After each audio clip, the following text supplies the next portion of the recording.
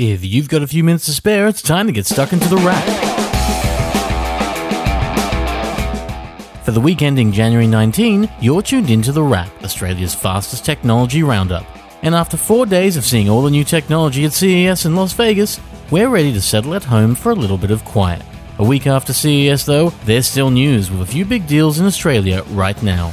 Take Amazon, which made an impression at CES with Alexa compatibility for the smart home, something Australia wasn't all that compatible with at the time. That's about to change though, as Amazon announces Alexa for the Australian market, arriving in the form of its 3 Echo products, the Echo, Echo Plus, and the Echo Dot. Already available for quite some time in America, the Echo products are similar to Google's Home gadgets, but with the smarts of Amazon's Alexa, offering answers to questions, information, and allowing you to connect with gadgets around your home and other services. Things like Netgear's Arlo security system, Philips Hue light bulbs, and Ring's video doorbell are all compatible, while services like Domino's and Spotify can be connected, and every single option is a wireless speaker. The question essentially becomes, what size of speaker are you after? With the Echo Dot being a sub $100 flat disc of a speaker, the standard Echo for below $200, and the larger Echo Plus for a little more, packing in more sound, but all offering a connection to your smarter home. They'll all be available from February 1st, where they'll no doubt compete quite aggressively with the speakers Google has out in the market, effectively creating 2 major smart speaker players in Australia. And that's interesting, but also interesting is what's happening in the world of Nintendo, which has this week rolled out support for cardboard technology in the form of something called Labo. We're probably pronouncing it wrong, but this is Nintendo doing what Nintendo has always done best, with a way to make its consoles even more creative than you might normally think. Remember how you could touch the screen of the Nintendo DS and make it do more, complete with a stylus? That was pretty creative. With Nintendo's Labo, you'll be using cardboard to make connected accessories for the Nintendo Switch, essentially working with a do-it-yourself sort of mentality to make extra bits and pieces for Nintendo's latest portable console.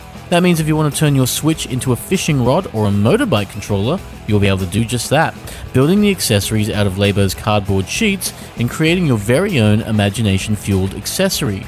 And that's not all. Labo's accessory system will come in different packs, but will offer different cardboard toy choices for you to make, including a piano, a robot, and more, with a sticker pack helping you to customize that idea even more.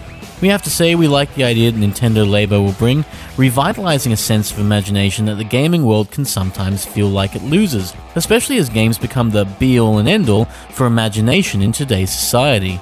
You'll find Nintendo Labo in Australia from April 20 onwards, but you'll need a Nintendo Switch if you plan to play along. Make sure to keep that imagination ready though, because you'll want that. And keep that imagination going for other reasons, like maybe, the building of applications, of graphics, of virtual reality, and all that jazz. Because if you're someone into creating that sort of content, there's a new computer coming with your name on it. In fact, there are kind of a few coming, something CES would have prepared you for, what with all the new hardware coming from Dell, from HP, from Lenovo, some of it based on Intel's new AMD collaboration. But that's not all, because this week, Microsoft announced that its 15-inch Surface Book 2 would be arriving to the Australian market, expanding the Surface Book range with a machine that goes well and truly beyond the 13-inch size. This one is interesting not just because it's a bigger Surface Book with an even bigger 15-inch detachable tablet, but also because it's a 15-inch laptop that isn't made to be widescreen, but rather the 3:2 aspect ratio Microsoft uses for its computers.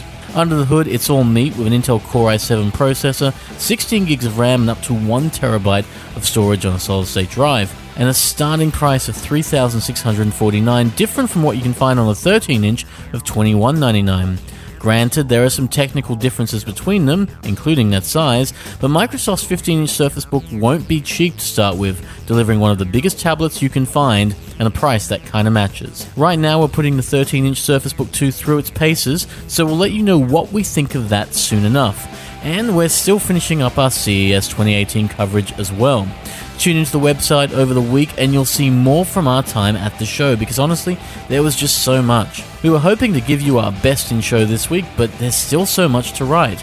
So it'll have to be another week, but that's fine because we've run out of time anyway. You've been listening to The Wrap, Australia's fastest roundup of technology. You can find out more about what we've spoken about in this show at picker.com.au, where all the stories go, but we'll be back next week with more of those and then some. Until then, have a great weekend, a lovely week, and we'll see you next time on The Wrap. Take care.